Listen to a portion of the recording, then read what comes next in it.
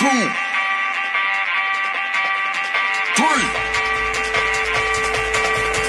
1, 2, 3. Let's go.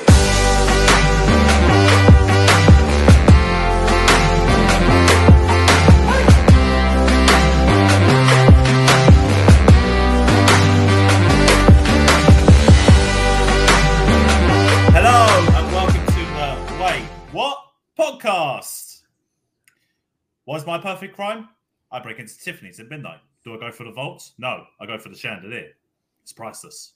As I'm taking it down, a woman catches me. She tells me to stop. It's her business. She's Tiffany. I say no. We make love all night. In the morning, the cops come and I escape in one of their uniforms. I tell her to meet me in Mexico, but I go to Canada. I don't trust her. Besides, I like the cold.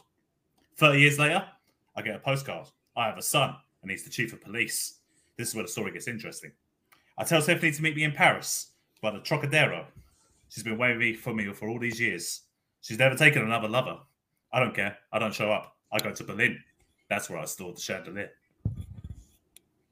I'm David. I'm Mitchell.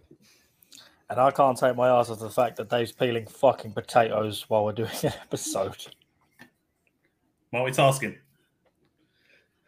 They say it can't be done. Oh, I'm doing it right now.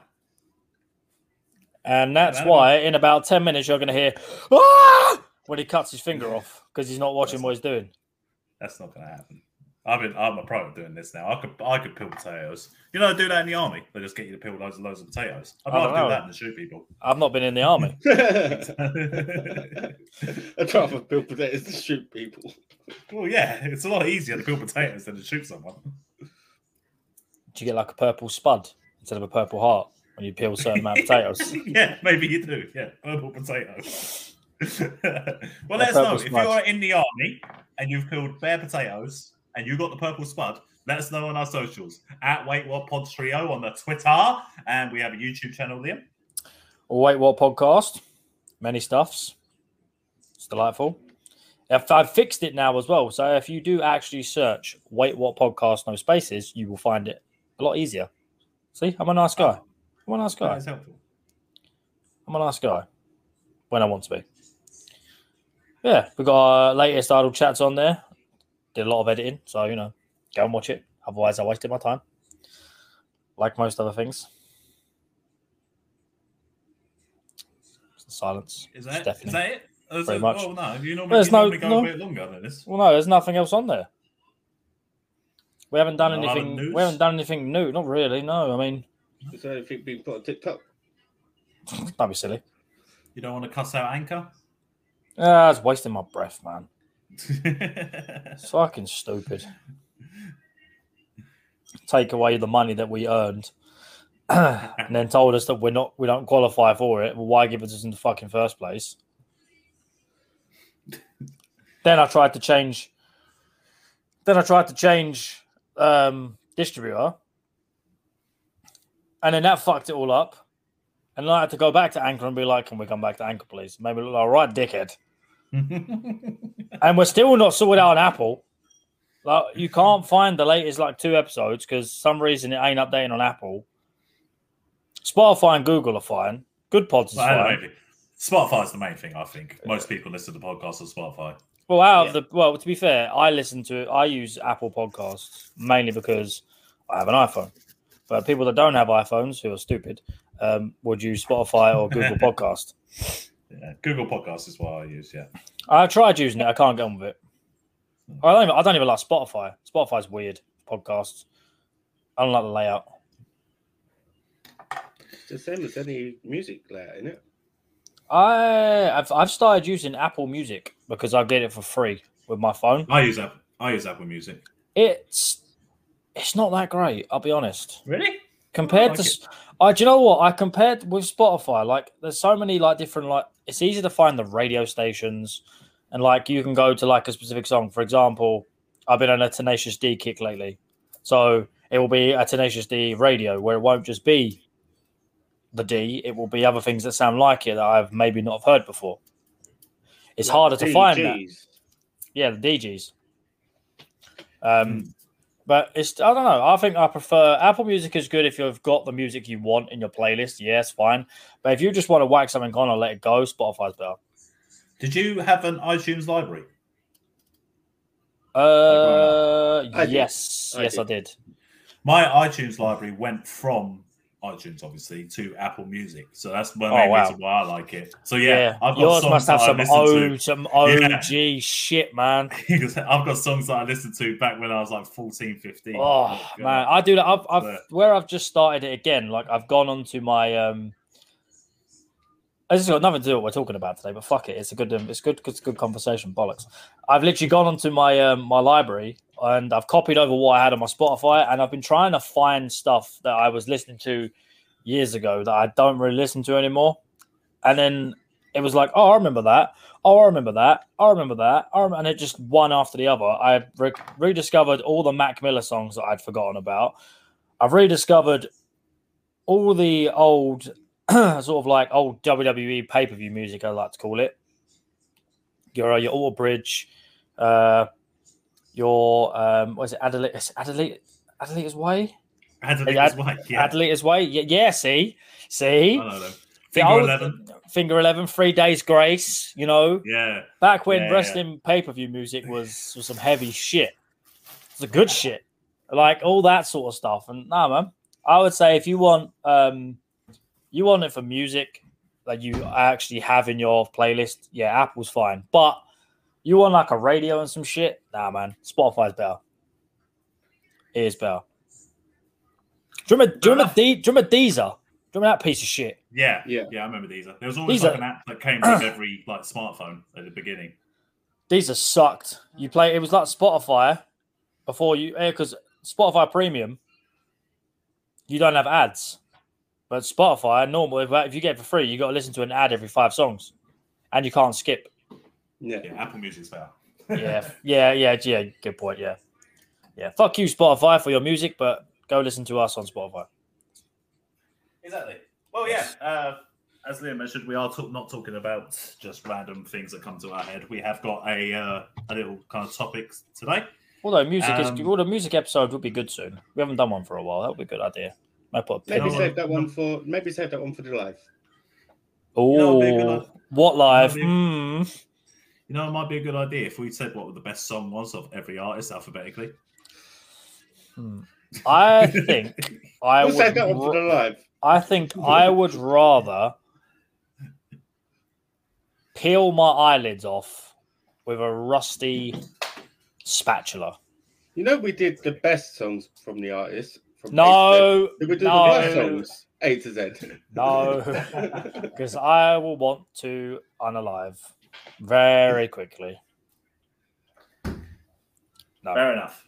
No. Speaking of unaliving very quickly, these people were doing their best to make sure that they weren't unalived anymore. Segue. That was my segue. So, a story literally hit the news like the beginning of last week. It's probably just at the end of last week, where I saw it and I was like, "Oh, that's awesome!" And it was this: Amazon jungle man survives 31 days by eating worms. A Bolivian man has described how he managed to survive for 31 days in the Amazon jungle after he got lost. So he got this man. His name's Jonathan. I'm just going to call him Jonathan. His name's Jonathan Acosta. And he got separated from his 4 friends while hunting in northern Bolivia. He says he drank rainwater collected in his shoes, ate worms and insects while hiding from jaguars and peccaries, a type of pig-like mammal. And he was finally found by a search party made up of locals and friends a month after he had gone missing. Wow. I got worms. He did have worms. I believe he probably drank his own piss. That's what you normally do when you are in a survival situation. Yep. Insert Bear Grylls. Yep. But yeah, I mean, for Bear Grylls, it's any situation. My electricity has run out. Time to drink my piss. Yes, we're out of milk. I better drink my own piss. So yeah, this gentleman managed to do something which a lot of us would like just fold immediately. If you kind of Oh, in this I situation. would be fuck. There's no Cola Max in the jungle. I'll tell you that. There is not. And like, if you don't like insects or anything like that, you've got to be not sleeping on the floor and shit, and you've got to like obviously find shelter and water, and you've got to build a fire, and the animal situation obviously in the Amazon jungle is worrying as well. So yeah, it's not ideal, especially at night. That's going to be the worst time because that's obviously when all like the big things come out to hunt. So Yeah, no thanks. yeah, no thanks. So Yeah. after seeing this story, I found an article of people who survived things that sound pretty freaking unsurvivable. It's a BuzzFeed article. We do love these on the Wait What podcast. Yeah. Well, it's people Yeah. that dodged the bullet. They dodged bullets, basically. The proverbial Yeah. bullet. Yeah, people being heroes, and in some cases just being extremely fortuitous, just being extremely lucky that they managed to survive these incredible situations. Lucky bastards. Indeed. So yeah, we're going to go through, react to them, and we'll see what we Make got. make fun of them. Because they didn't Make die. fun of them. Because they didn't They die. didn't die. So it's No. funny. It is. So yeah, I'm going to peel my first potato. So if you guys want to start, I'll happily react. Potato ASMR. I nearly said AAMSR. You want to go first, Liam? Yeah, as soon as I've got the list up in front of me. Oh, I thought I said Vecna. So was it the upside down? It's not far off. Vesna Vulovic. Or Vulovic. We're talking Czechoslovakia, so could be either. A flight attendant who was a sole survivor of the 1972 crash of a JAT Flight 367 holds a Guinness World Record for surviving the longest free fall without a parachute. How high do you think it was? Well, I know because I can see the article. Yeah. You two are pricks because you didn't even just play along. Like, oh, I don't know, maybe 30,000. Oh, That was close. No, it's anyway. It's 33,000. yes, I can see that. I'm reading. Fucking hell. That's a long old fucking way. I fall over getting out of bed and I'd dirt myself big time. I'd be like, fuck, I'm done.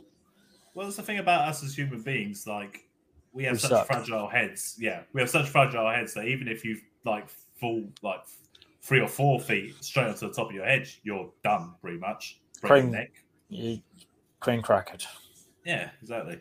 Also, so by the sounds of it, explosives were detonated in the plane's luggage compartment, and it broke apart midair above Czechoslovakia. The other passengers were most likely sucked outside, but Vulovic stayed in the fuselage. Is that fuselage? Fuselage. Fuselage. Oh, la di da. Wedged in by a food cart as it fell onto the ground. So food saved her. So she was like basically wedged between the plane and the food cart as the plane crashed. Pretty much. That still does. I don't think she got out of that like completely unhurt. Oh no, we're gonna get there. The trees and snow probably helped cushion its fall, and against all odds, she survived. The only one of 28 passengers and crew to do so. Her injuries included broken legs and vertebrae, a fractured skull, and temporary paralysis. She was also comatose for part of her recovery. Damn. Less than a year after she was able to walk, she had no memory of the flight after boarding, though her first memory was seeing her parents in the hospital. Remarkably, she continued flying and even tried to get her old job back as a flight attendant. Even though the airline declined on the basis of her health. Oh, She speculated that they didn't want so much publicity about the accident. She also disagreed when people referred to her as lucky, pointing out if she were true, she never would have had the accident. And she died in 2016 at the age of 66. Not that lucky. Plane crash. Okay. Plane crash. So No, it was a food cart.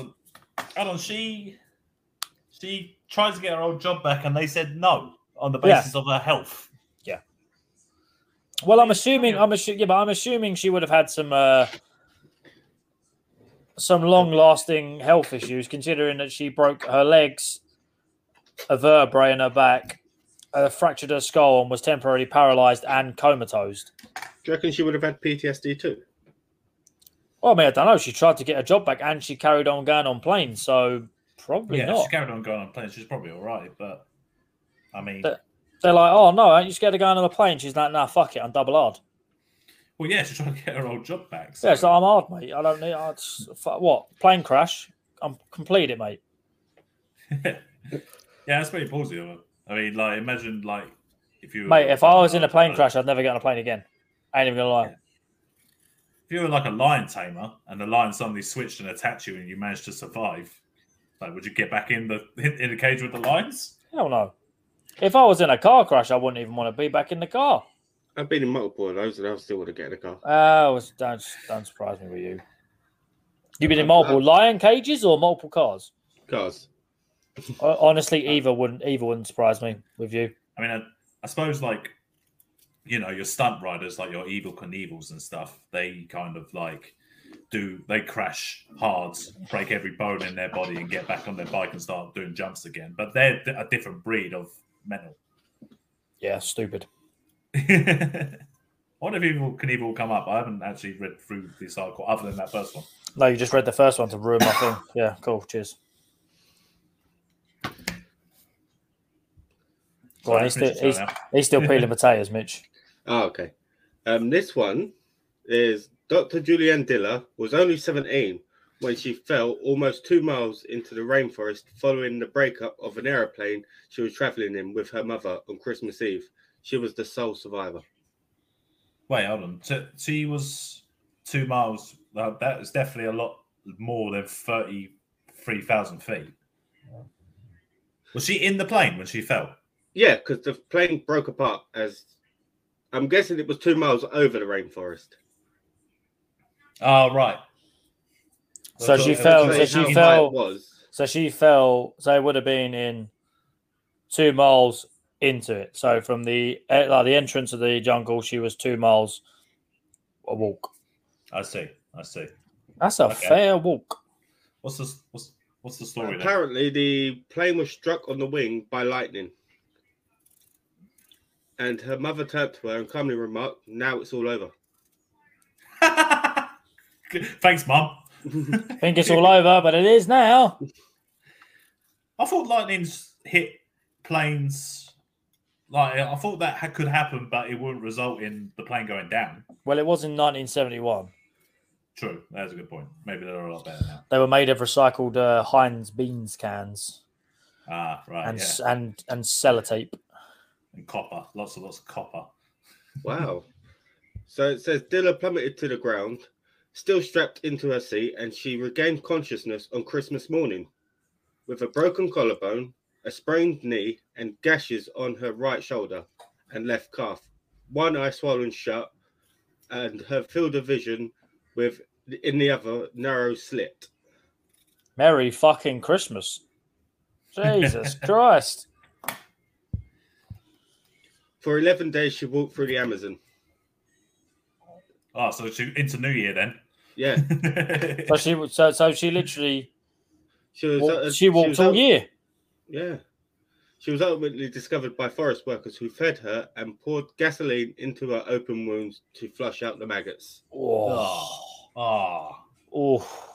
That is bad. Imagine petrol on an open wound. Did it say how old she was at the time? Yeah, 17. 17. Okay, so that's... I mean, it's still pretty hardcore. I was thinking it might have been younger, but still 17 is like still young. She was on her own as well because everyone else died. Exactly. I mean, it was 11 days she walked through the jungle, so she was obviously able to survive on drinking her own piss. And, well, it's not. With a broken collarbone and a sprained knee. Well, it's not. Yeah. It's not just any jungle. It's the Amazon. Yeah. Yeah. The Amazon is a jungle. Ask anyone that works there. It's all robots. Work 15 hours. What do you get? You get a sprained knee from falling out of a plane. Paris tried to tell you to. Paris Hilton. That's mad. Was I mean, she obviously survived the situation. Then after Yeah, she today, she dedicated her life to, where was it gone?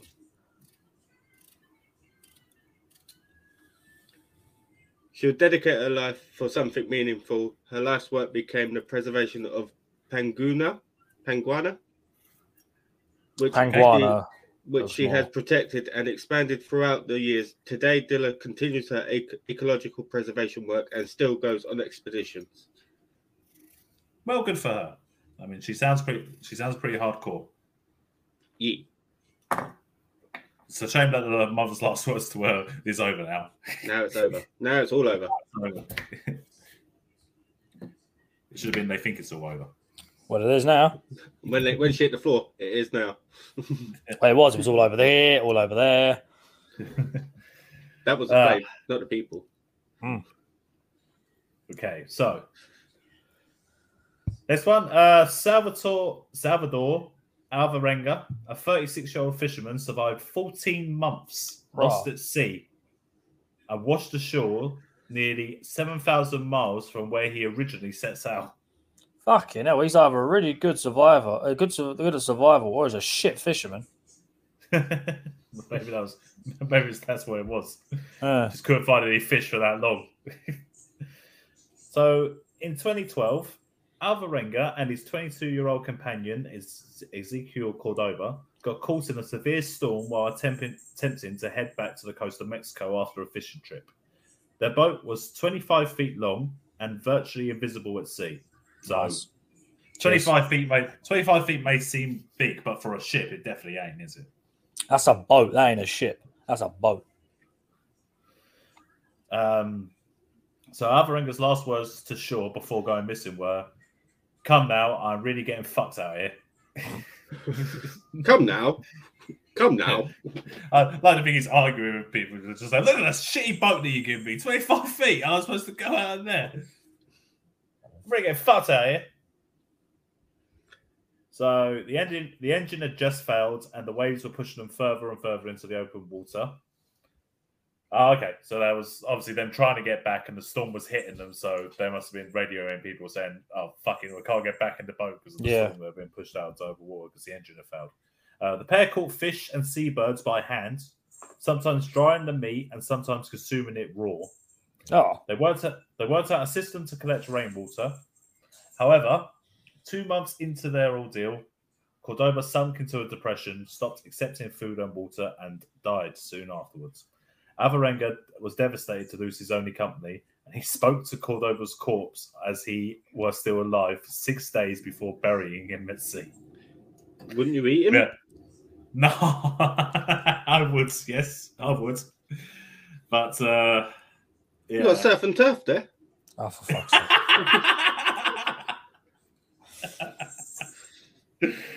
Oh dear. There's a Wilson situation there, wasn't it? So it was Cordoba. Doesn't have the same ring to it, does it? Cordoba! I mean, that's only 2 months in. He survived He survived another year after this. Like, it must have been nice when it was first. Well, I say nice. They had their little system for rainwater and stuff. It would have been helpful having the second person there. Yeah, I mean, then he survives for another year on his own. And spoke to the corpse of his life for 6 days. It was probably at the point where it started to smell. It was just like, yeah, I can't go on. Well, I'd probably say the birds probably started to attack it because they would. I should have cooked that a couple of days ago. It's gone bad. Yeah, should have cut up some pieces. Yeah. Probably So anyway, drama. Alvarenga staved off despair with his vivid imagination, apparently. And after 438 days at sea, he spotted land and landed on the Ebon Atoll, where Emmy Libokmeto and Russell Leigh Kidrick discovered him staring at their vacation house. They struggled to communicate, with Alvarenga trying to draw his situation using stick figures. Okay, so he's on the beach, I'm guessing. He's trying to draw what happens using stick figures. But help was summoned, and after 11 days of hospitalization, he was cleared to return home to El Salvador. Wow. Yeah, That's nuts. I don't know where Ebon Atoll is. Can I'll tell you someone look it right. up? I'll tell you right now. You know the spelling. EBON. I'm looking at it right now. ATOLL. Just for anyone that is this thing. So he was trying to get into Mexico, so Central America. He lives in Marshall San Islands. Salvador. Marshall Islands. That's near Australia. North Pacific. Yeah. So he got pushed literally the other way round, like the Earth, pretty much. Well, in a year, yeah. Because if he went the other way, he would have hit like Africa or Europe. So he went the He's off opposite the. direction. It's like it's closer to Papua New Guinea than it is Australia. But still, Well, in that whole Oceania kind of territory, Australia.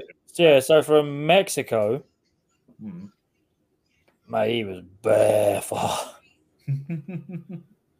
That's what I mean. Was it say like 7,000 miles away from where he originally set off?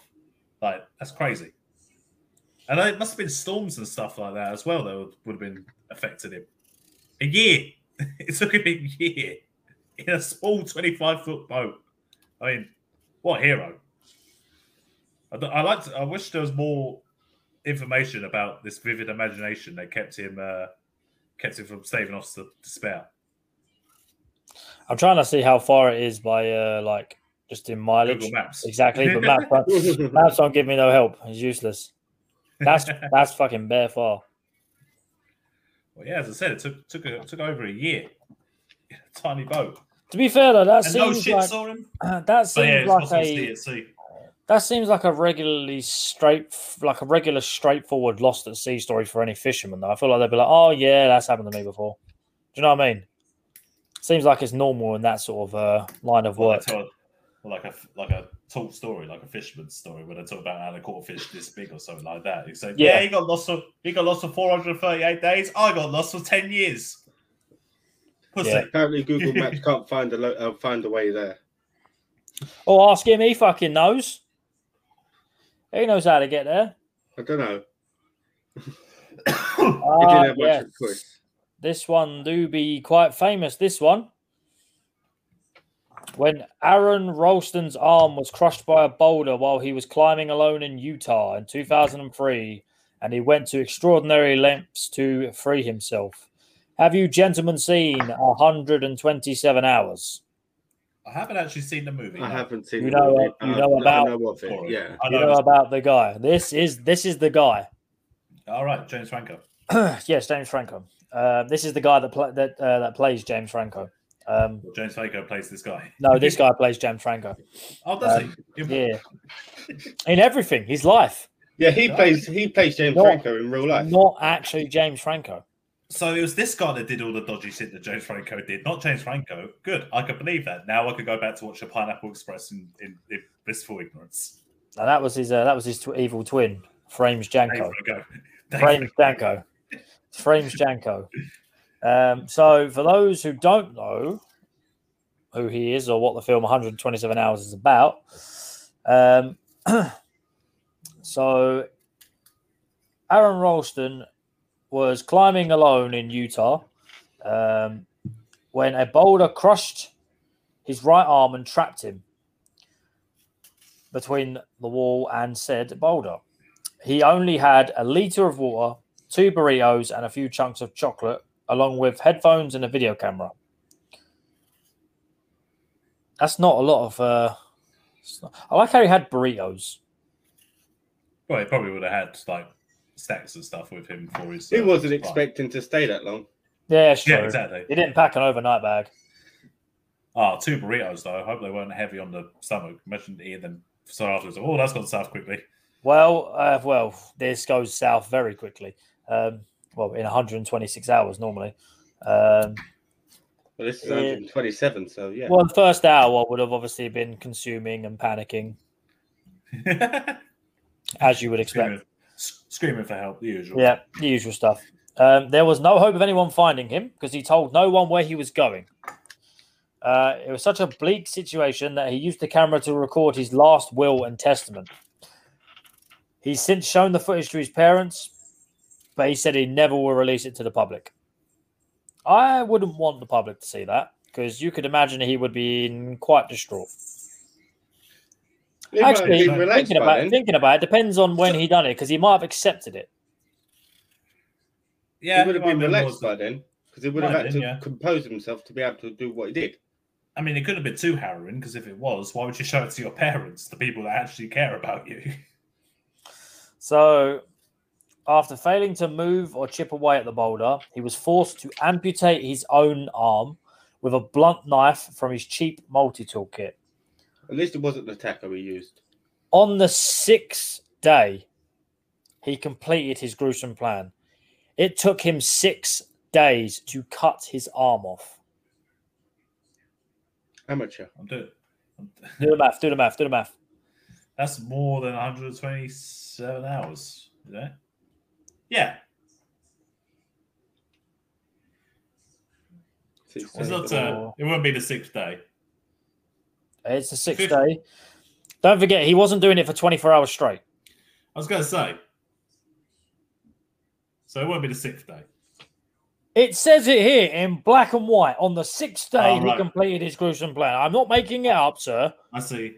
So Because he that'll be completes- right at the end. Because he Yeah, completes the plan, makes an improvised tourniquet, very fancy words today, and rappelled 65 feet down to escape. So he must have literally been like started pretty much straight away and was like, right, you know what? Fuck this hand, fuck this arm, I'm out. He was found by Dutch tourists and picked up by a search and rescue helicopter. Yes, I know, the Dutch.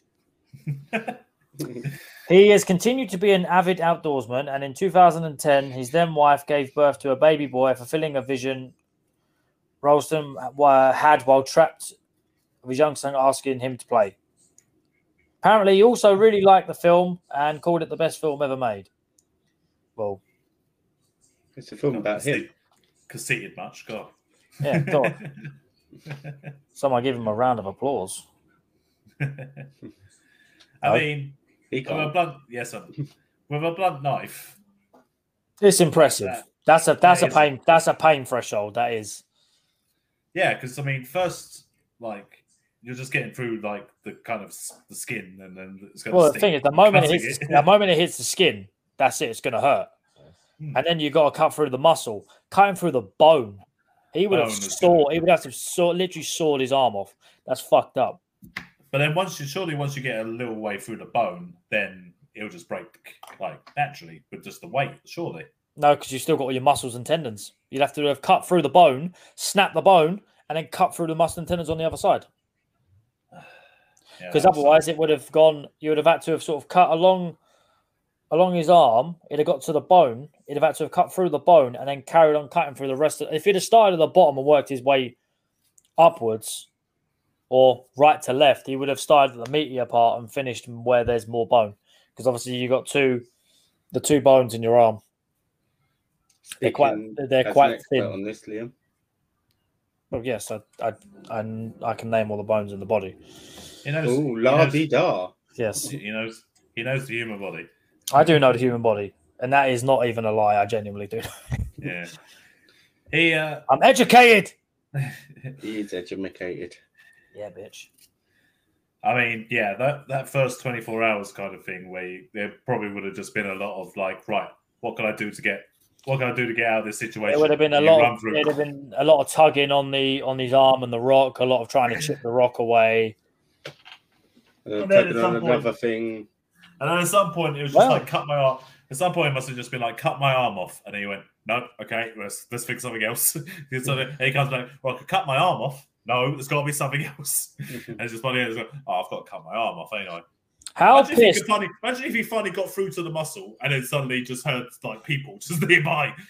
No, imagine he cut his arm off, got free. As he pulled what was remaining of his arm away, the boulder just fell.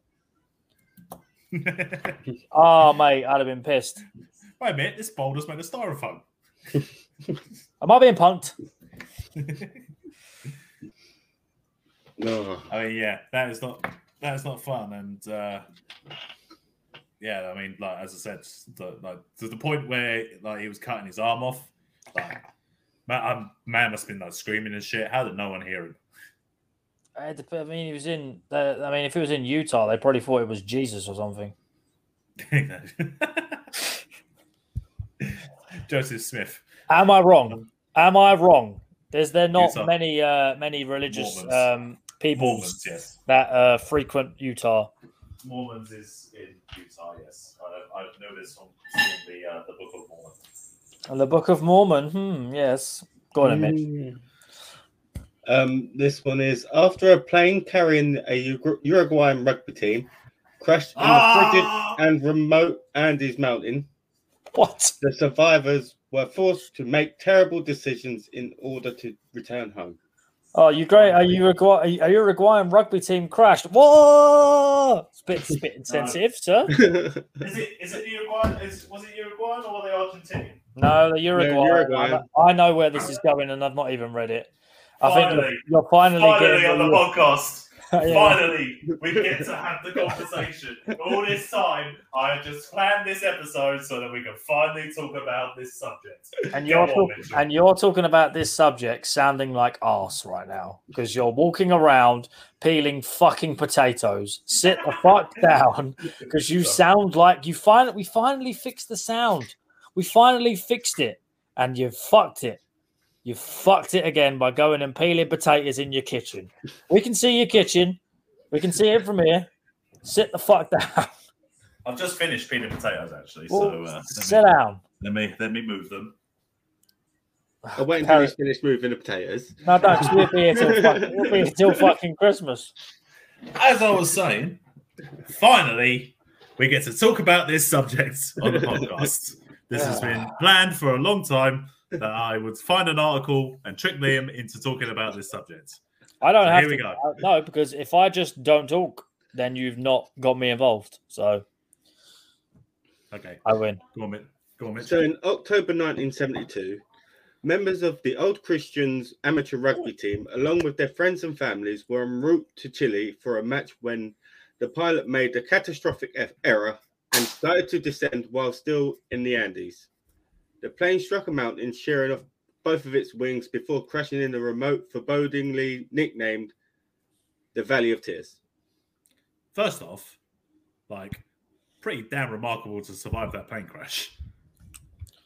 That must have been that's almost crashing. The plane crashing into the mountain and shearing off both wings is very cartoon-like. I imagine it going through two mountains, the wings just getting sheared off perfectly, and it just going straight down. Do you know what I mean? It sounds like cartoon-like. Do you know what I mean? Or like an action movie where Indiana Jones is just going to roll out of the plane Yeah, after it hits the plane stops. Well, it's like he's maneuvered the plane so that it land, and when it hits the two mountains at the exact same time in the exact same position, the wings are going to come off in the exact same place, and he's going to be able to maneuver it down.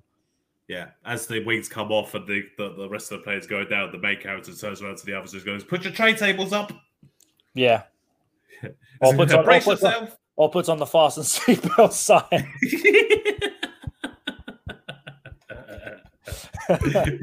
80s action movies never change. Never, they'll never change. Oh, Right. good times. We've just been laughing, and now he's going to say, Yep, here we 12 people were killed in the initial crash, leaving 33 survivors. 33 survivors, though. That's still, for plane crashes. That's a considerable, considering it's plane crashed into an area called the Valley of Tears. I can only imagine that it's just very high mountains and it's very, very, very steep drop. Yeah. The official search was called off after 8 days because conditions in the mountains were considered near unsurvivable, and the white fuselage of the aircraft was practically invisible in the snow. Mad. So yeah, snowy Andes mountains. 33 survivors. Yeah, there was barely any food, and the group eventually made the wretched decision to eat the bodies of the deceased. Survivor Roberto Canessa clarified that while cannibalism is when you kill someone for the express purpose of consuming them, what he and the others did is known as, I don't know how to say that word. Anthropophagy. Yeah, Mopophagy, yeah. Yeah. Yeah, he's kind of not wrong. He's not. No, he's not wrong. They're basically killing. They're basically eating roadkill at the moment.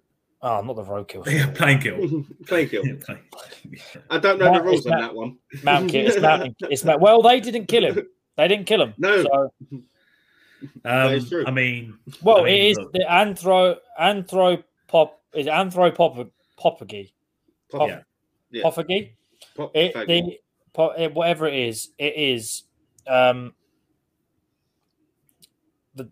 is the eating of human flesh by human beings. But it says that cannibalism is also the same thing. But I think with cannibalism, there's the obvious you kill to consume. okay, yeah, and that is wrong. I That, would not well, agree. killing for the sake of killing is wrong too. Yeah, yes, and killing someone for the Bitches, express- bitches do be testing you, but you can't unalive them. That's no. and killing someone for the express purpose of eating them is wrong as well. But anthropophagy in this situation, It was literally it's or that or die. Really. well, yeah, because if you're in a snowy mountain, I can't imagine there's no die. trees or bushes or anything growing. I mean, I'm pretty animals. sure other animals do it. Like I know for animals, I'm pretty sure I've seen videos or let's say a lot of it, like documentaries and stuff where you see other animals eating the same animal. I'm sure I've seen it before. Like, Yeah, it's normal for animals. So I mean, it's that or die. And if they're rugby players, they're big lads. They're going to be big geezers. You know what I mean? yeah. So this was in October 1972. Yeah. So what happened? 6 others forward. died over the coming weeks, and 8 more perished during an avalanche on October 29th and December. Fucking hell. So they lost another. No. Wait, October 29th. October 29th. So in December was the next In week. December, yeah. So they Liam lost, started talking. It put me off. don't blame me. So they lost another 14 people. Yep. Yeah. In the next couple of weeks. 14 Yeah. more bodies to eat. Nice. Yeah. Well, no, 8 more Well, died in for an choice. avalanche. You got to then try and find the bodies because them bodies were probably never found. Yeah. So The really, bodies it'd are be probably like still. above- They're probably above- still. Well, I say the bodies are still there. You'll probably find the bodies might still be there because if they were frozen, They just had to let it go. That's good oh eating. fuck's sake! Can't make a There's- Disney reference in a frozen death. This Cannibalism. situation. This situation is immortalized in the movie Alive. Yeah. If I only know it from haven't like seen it. I only know it from a Simpsons joke where Marge's got the fear of flying, so Homer gets her like loads of movies to like make her feel better about flying, and one of them is Alive, where she's watching the movie and it's at the end, and so finally we're all alive, and it's just like one guy eats, he's just going, "Yeah, we sure are." It's still good. So yeah, I've always had a kind of funny notion of this whole story because of that, but it is a very tragic and terrible situation to come to that decision that you're going to have to eat human flesh in order to survive. Yeah. So, what happened in December then, Mitch? Yeah, what happened in December? Canessa and Nando Parado set out to find help, and miraculously, they encountered 3 Chileans 4 days later. A Wow. third man, Antonio Vizintin, returned to camp midway through their search. By December 23rd, all 16 survivors were rescued after being stranded for more than 2 months. That's mad. So, like, the avalanche happens. They went through all of November, and then in December, without someone dying as well. without someone dying. Yeah, They had plenty of surviving. food, though. Yeah, they did. And in December, the 2 of them finally went, "Okay, fuck this. Let's try and find help." Yeah. And then miraculously they did. And then by like after was it October 29th? So that was nearly 2 months after the avalanche. 16 remaining people survived. Considering Yeah. the time frame, of when they were stranded. The fact that they found someone within 4 days is quite impressive, considering the time frame they were there. Yeah. Hmm. Makes you wonder, should they have gone to find someone sooner? Possibly, but Could then be, Or where were they? Where were they? They must have trying hiked. Yeah, they must have hiked a while before the avalanche happened as well. I don't know. But then you got imagine in that kind of situation where there's so many survivors, like you're gonna have a hierarchy of a person taking a leadership role. Yeah. And, Lord of the Flies there may sort of be, shit. yeah, there may have been like a situation where the person was just saying, "No, let's stick together. Let's not have anyone leave." And then maybe people did leave and they didn't come back. And it says 6 people died, but it didn't say how. So that could have been one of the ways that someone was like, "I'm going to go try and find help," and then just never came back. Maybe they got freed. They just think they died. Maybe they managed maybe- to get to civilization. Maybe they made it back and didn't tell anyone. Oh, Yeah. God, that would be, Yeah, that would be I awful. told you, bitch, we should have gone. And you know what? Fuck the lawyer. You know what? Just over that hedge, there's a resort. We are sipping pina coladas. I'm going skiing. Well, yeah, it's good that 16 survived. Have you noticed a lot of these are plane crashes? Well, surviving that is relatively impressive, I will say. Apart Yeah. from the rock climber or hiker. There's a reason. Yeah. There's a reason why in the safety kind of instructions on planes they tell you to go down the brace position if you're going to land on the land. It's so that obviously you protect your mouth so that they can identify your body and dental records. And then if you have to I thought that was so you died instantly. maybe that as well. If Maybe you so that jump, you die before you hit the floor. That's not my last. That's an not- elevator. Same thing, isn't it? That's not my. That's not the last thought that goes from my mind. Oh shit! Bear jump. No, but the ground Seatbelt was off. This one. They're doing this one for the fans. Crowd want to see this one. Let's go. Yeah. And then if you have to land on water, as I say, emergency land on water, then same kind of thing. You have to protect them out. Yeah. So what's the end of the story then? Did anything happen afterwards? The public was scandalized by the word, Act. Dave? By the act. By They the were act. scandalised by the act. But the survivors successfully defended themselves by pointing to both their desperate need and their devout Christian faith, in which Jesus gave his disciples bread and wine, and that he stated were his body and his blood, Apparently. allegedly. Well, Jesus did say that. There was Allegedly. Allegedly. Well, there's historical Sorry. Jesus. In which Jesus gave his blood disciples. Jesus. Allegedly. Jesus. It's allegedly. Okay. Several of okay. them went on to write memoirs of their ordeal, including Canessa, who was a 19-year-old medical student at the time. He is now one of Uruguay's best-known pediatric cardiologists. Wow. Oh, it's a good thing he survived then. With a Eating all that taste, brain will do that for you. with a taste for human flesh. I want to say, I know. Eating all that brain will do it for you.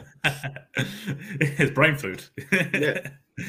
1972, I know it's like a good 50 years ago, but, fuck the public. Oh, don't say that. Oh, don't say that. What, fuck the public? No, the other bit, 50 years ago. Well, yeah. Well, I wasn't alive in the 70s. No, Yeah, neither we was were I, doing but still, it's just.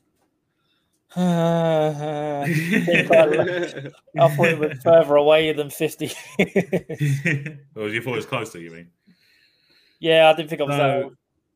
So, yeah, fuck the public because, like, who after hearing that story goes, you ate human, you ate human. You ate humans to You should've- survive. Yeah. You're You should have barbaric. died. You should have died on that Yeah. mountain. How dare you survive? Go and die. Go back in that mountain and die right Yeah. now. Exactly. I mean, if in that situation, that's the only acceptable situation there is to have human meat. That's crazy. Unfortunately. Well, I'm sorry there was no vegetation for me to eat. Yeah. Well, I want to know is Plenty of how did, vegetation. I want to know how did they how did they adapt afterwards? Because if that's all they were eating, it They've got must taste have. for it. Well, no, it's more they must have messed with their body. They would have just ate raw meat a lot. Yeah, I mean, yeah, that's a good point. If I was like a kind of a doctor or some kind of like scientist or research person, you'd want to study them people to see what the effects of eating humans does. A research person. Yeah, research people, people that do the research. What do you do for a living? I am a researcher. I'm a researcher. Yeah, A researcher. I'm a research Yeah. person. What's the difference between that and a researcher? I'm a person. I'm a person. I research people. People eating people. Yeah, like you study their shit and stuff. Yeah. Research. Yeah. Nutritionist. I'm a nutritionist. Do you reckon they would have had any condiments with them? I wouldn't have. Don't like it. I know you don't. I mean, if they did have food, you'd be a bit pissed if you did have other food. I mean, what if You'd be pissed full stop. they just say, we ain't got no food. All we got is just loads and loads of bottles of ketchup. Just I'm not. I I thought you said again. Fed up with the choice. I'm not eating Alan again. Maria tastes better. Monday, we had it Tuesday. I'm fed up of it. How would you want Alan? Deep fried, boiled? Oh, boiled. Oh, It would have boiled. been- I mean, Right. it probably would have been raw. Boiled meat smells the snow. rest of the time. No, you can still. No, You they make a definitely fire. had a You fire. can make a They definitely fire. had a fire. Yeah. They had a camp, Ah. so they definitely had a fire. You Well, want to go fun- wood for it though. Yeah, I mean, if it's like snowed and shit, not all the trees are going to be caked in snow. They will have dried out parts. Think about it. It's the Andes. Why does that feel like an Only Fools and Horses reference? The Andes. Yeah, it does. Sounds like doesn't Hot Fuzz. Sounds like Hot Fuzz. it? It does, yeah. Sound like something Major would say from fucking 40 Towers. Go on, Dave. Another plane crash. That's a plane crashes. Bahia Bakari is another lone survivor of an airplane crash. She was traveling with her mother as well to visit family when their flight, Yemenia Flight 626, landed into the Indian Ocean, killing everyone on board but her. Man, do you imagine the survivors? She jumped before it hit the water. Could you imagine all the survivors' guilt that these people must have had? Or being being the lone survivors. Being the lone survivor and stuff. It man. won't be mentally good for you, would it? Really? Oh no, fuck you up. It would fuck you up. Big time. So Bakari was 13 years old at the time of the 2009 accident. Wow. She held on to debris from the wreck for over 9 hours, unable to see and facing choppy water, doing his best to tear her away. When she was discovered by a rescue party, she was too exhausted to swim to their boat, so a sailor named Lebuna Selemani Astrafi swam out to meet her. Wow. Yeah. I mean, 9 hours. It's a long time. Clinging on In on to water, the- in freezing cold water like that. Yeah, choppy water trying to pull away from it. And Poseidon down. trying to claim his prize. Mm-hmm. So she was treated in a French hospital for a broken collarbone, hypothermia, and bruising. Wow. Out of Yeah. that, for a plane crash, that's all she walked away with. Yeah, no, she did hit the water though. Yeah, but do you know how hard you need And to she hit the jumped. water? Yeah, but if you hit the water at a certain speed, it will kill you. Yes, I know. Oh yeah, hitting water is about the same as hitting concrete. at It's a certain height. basically, if you hit, if at a certain height and a certain speed, if you hit the wall, you might as well hit concrete. So Bakari released a memoir entitled something French. Moi boire la miracle. I think it's Nice. the miracle. Yeah. In it, she wrote that at first she thought she'd fallen through the plane's window after pressing her forehead against it to look outside. Don't look out the window on the plane, kids. Yeah. And Steven Spielberg reportedly wanted to adapt the book, but Bakari turned him down because it would be too terrifying. Nobody could act out the pain I felt in those moments. Fair play. Good on her. Fair play. Good on good on her for not cashing in, I suppose. Would have made mad stacks if Spielberg would have done that. I mean, the offer's probably still there though. Nah, I don't think he'd touch it. I don't think he'd touch it now. If she said no the first time, we wouldn't go back. I reckon someone else would probably. It's there for James Cameron to take it. Let James Gunn do it. James Cameron. James Gunn will do it. They put Suicide Squad in it. As long as Michael Bay don't touch it. Just loads of explosions everywhere. Now you said Michael. Was it Michael Bay that did the Transformers films? Yeah. Yes. I now got the song that's the end of Transformers stuck in my head. The Linkin Park one? Yeah. New Divide? That's the one. New Divide or what? I don't know. Whoever's in the first one. The end of the first one. Done. What I've done in my head. I know who the songs, I don't know the names. You know this. Well, I got one here that doesn't have a plane. Hopefully we're off of the plain ones. We're off the plain ones for now. So, a gentleman by the name of Anatoly Bergosky stuck his head inside the Soviet Union's largest particle accelerator to try and become the Flash and got struck by a proton beam.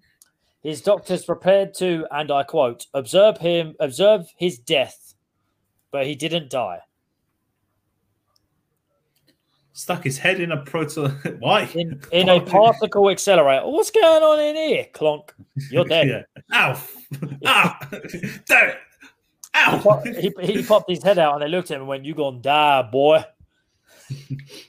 So the 36-year-old was a research person at the Institute of High Energy Physics. Physics. That's what being a research person does to you. Yeah, and he put his head between a proton beam and its intended destination while attempting to fix a piece of faulty equipment. So he was trying to fix something, and then the beam went straight through his head. And it says, when the beam passed through his skull, he didn't feel any pain, but he did witness a flash brighter than 1,000 suns. I would have turned around and said to him, how do you know what 1,000 suns looks like? That's another Linkin Park album. 1,000 suns. Well, proton therapy is also used to treat cancer. It utilizes the beams with 250 million electron volts of energy. The beam that hit him had more than 300 times that. So more than 300 times 250 million. Yep. So that's nearly a billion. No, I read that wrong. I read that as 3, dumb cunt. Quick maths. 250 times 300. That's 75,000. Would that be... How many billion? Would that be trillion? No, it'd be two zeros added on to 100 million. So it'd be 10 billion. Well, 250 times 300 is 75,000. If that's by billion, by millions, that's got to be trillion. That's mental. Either way, it's an insurmountable amount of energy that would fucking finish you off. That kills cancer cells. That would kill this whole cell in his body. Him. Fatality. 75 billion. Fucking hell. Everyone figured he was done for, but somehow, despite the severe swelling and eventual paralysis of the left side of his face, he survived. The main side effect of his brush with death was epilepsy, which can be blamed on the brain tissue scarring. As of 97, he had suffered 6 grand mal seizures and occasional petite mal ones. The paralyzed side of his face hasn't aged, but he has suffered from neither cancer nor radiation sickness. So he basically paralyzed the left side of his face. He L'd cancer. He handed a cancer an L. That beam in one full shot must have given him and then cured cancer. It was that damn powerful because that's a lot of energy. That will fuck you up. So what you're trying to say? He is now Deadpool. No, because he can't regenerate. He might look, and the left side of his face hasn't aged, so he probably looks young as fuck. Taking a passport fire must be a nightmare. After his accident, he continued his career in science, where he is still alive today. True to form, he saw his accident as an opportunity for a scientific discovery, explaining this, in effect, an unintended test of proton welfare. I'm being tested. The human capacity for survival is being tested. Proton warfare, not welfare. No, warfare. Have I said warfare? Have I said welfare? I don't have good eyes. I've had a trouble talking and reading today, to be honest. Maybe I need a proton beam to the fucking back of the head. It might help me out. Either way, that's fucked up. That's mad. I wonder if he went to CERN's Hadron Collider. What? So I just want to look, sir. You can't go. I just want to look. I'm not gonna put my head in it. I promise. I'm not gonna put my head in it. You said you wasn't going to put your head in it, then what did you do? You put your head in it. G.I. Jose. Yes, there we go. Family Guy. Right, my one. Mad, big mad. That is the big mad. Another one that's not a plane crash. 2 for 2. Let's go. Dick Williams was a 21-year-old tennis star with a promising athletic career in front of him when he decided to move to the United States from Switzerland in order to attend Harvard. So he booked a ticket on the Titanic. Do I need to say more? What a penis. Well, he survived. Apart from Liam, I think everyone else knows what happened to the Titanic. I know what happened. I know what happens. Just because I've never seen it. But James Cameron showed us what happens. Yeah, that bitch let him die because there was plenty of room on that fucking door. Just move, woman. Well, shit. Right, so Mitchell. Williams was travelling with his father, Charles, and they remained on board the sinking ship until near the very end, helping passengers into lifeboats. Tragically, as they went to board a lifeboat themselves, Charles was killed by a falling funnel. Williams ended up in the freezing sea and managed to climb into a collapsible lifeboat, which had not been assembled. Why didn't Leonardo DiCaprio do that? Oh, stupid. Yeah, too busy trying to get laid. He was submerged in water up to his waist, and when the rescue ship Carpathia arrived, only 11 out of the 30 passengers aboard the half-sunken lifeboat were still alive. Right, so there was just dead bodies in that boat. That's fucked up. That's food for thought. No, it's not. I mean, it says that they were helping passengers into lifeboats up to the very end. I mean, you would say that, wouldn't you, if you survived? What were you doing up to the end? Why didn't you come up earlier? Oh, I was helping other people onto lifeboats. What he was actually doing was punching children and pushing women. Fuck out of my way! Get out of my way!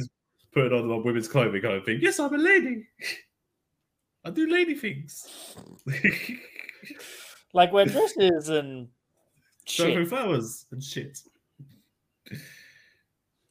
Naturally, Williams was suffering from severe frostbite on his legs, but when the doctor on board the Carpathia told him they needed to be amputated, Williams replied, "I refuse to give you permission. I'm going to need these."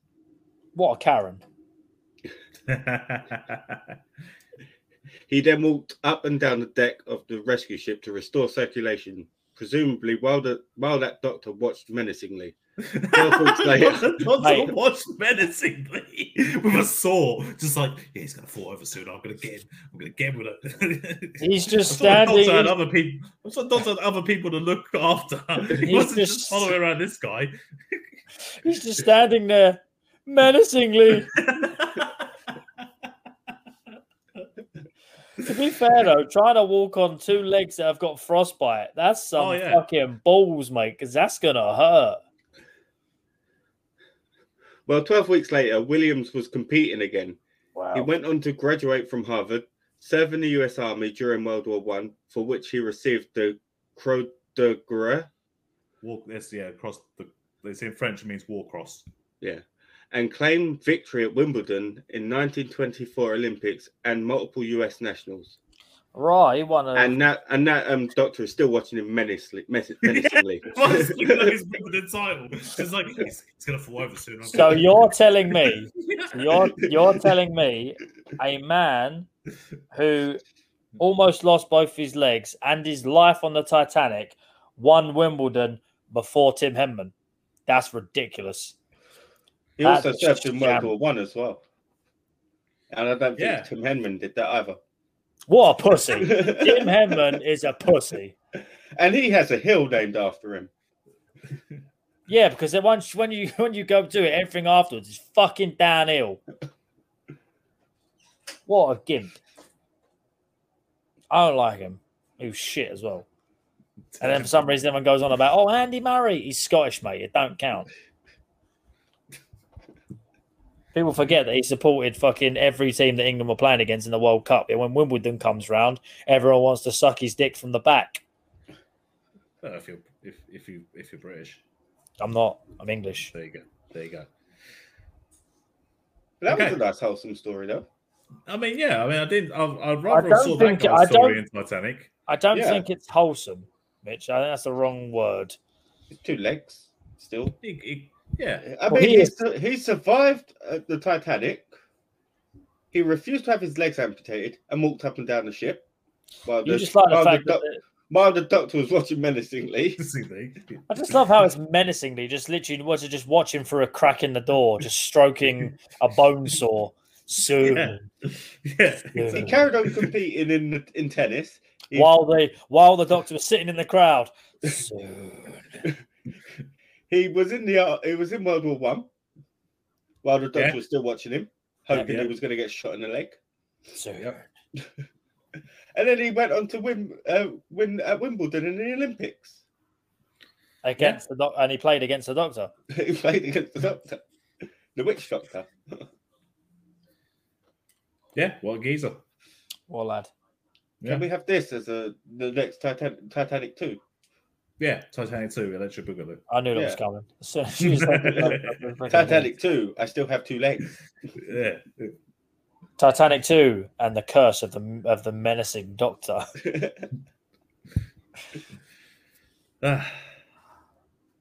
So, next one.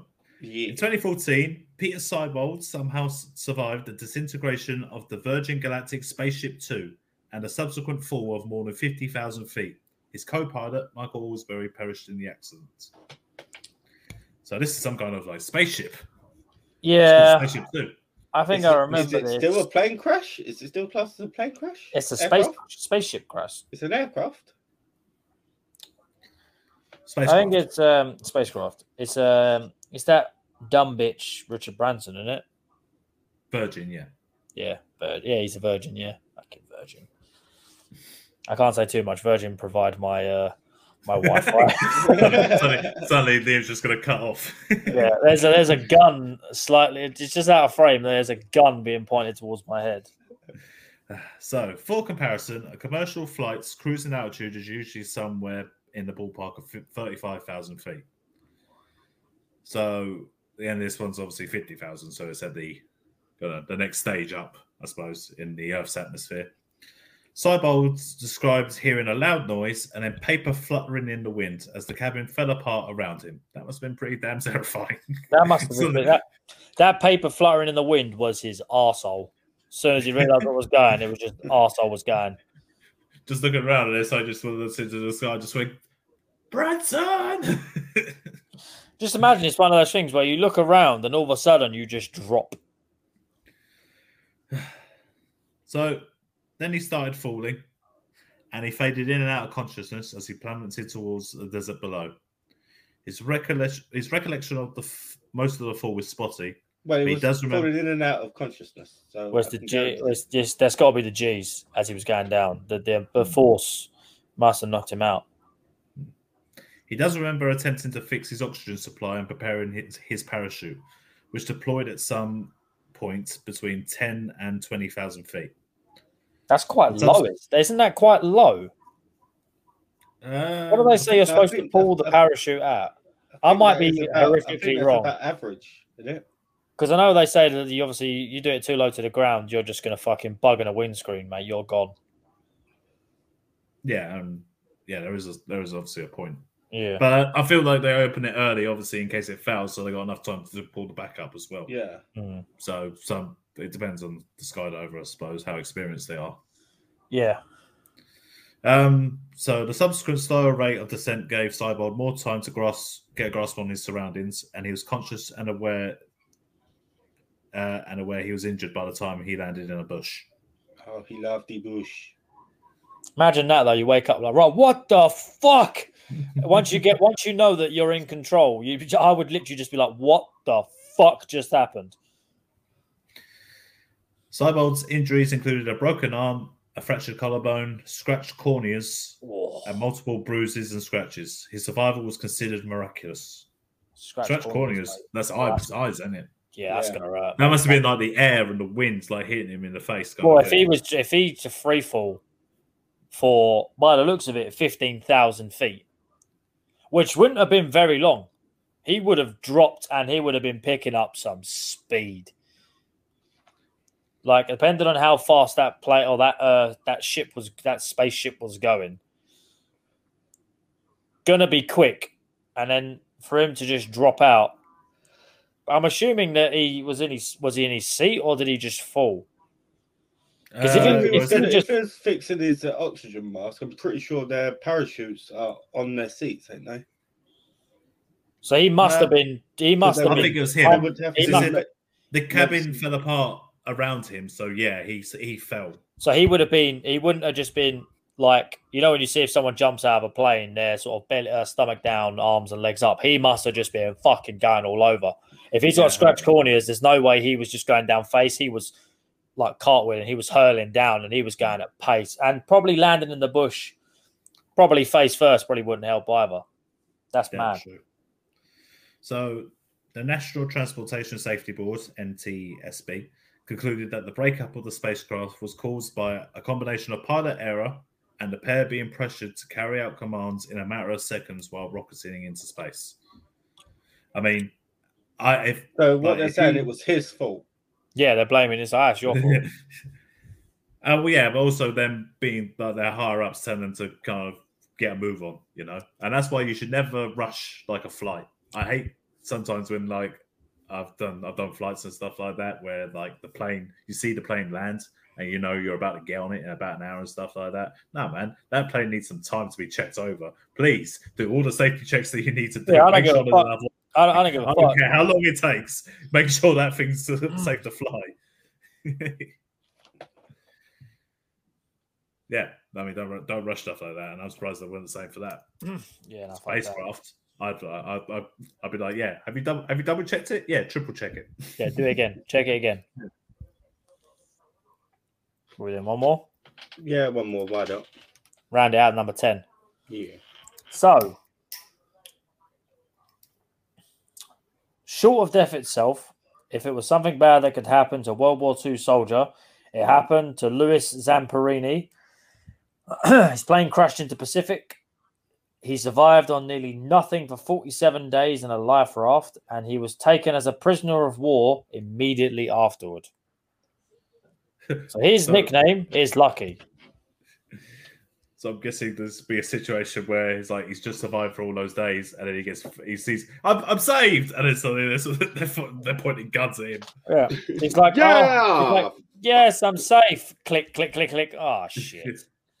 Oh yeah, we're at war. God damn it.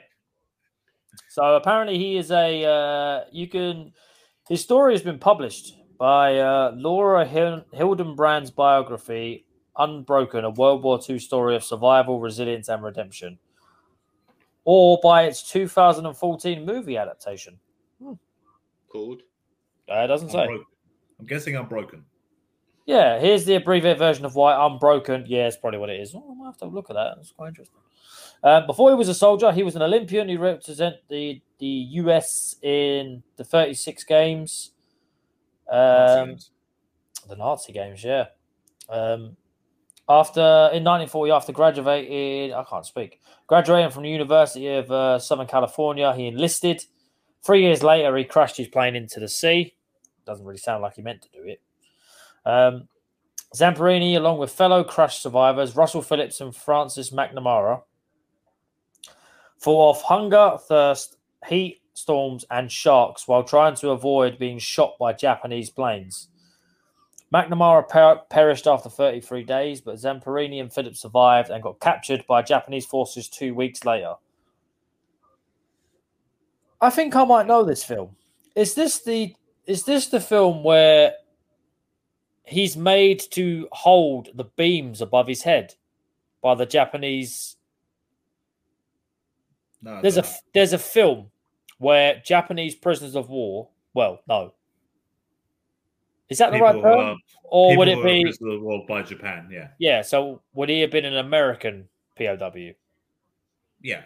So okay, yeah. So I'm trying to get the terminology right. So as an American POW, they were made to hold these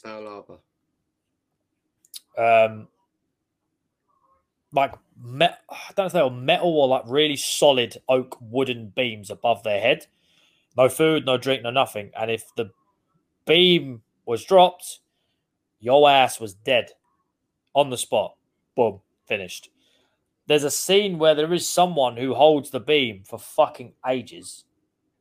And I think it might be about him.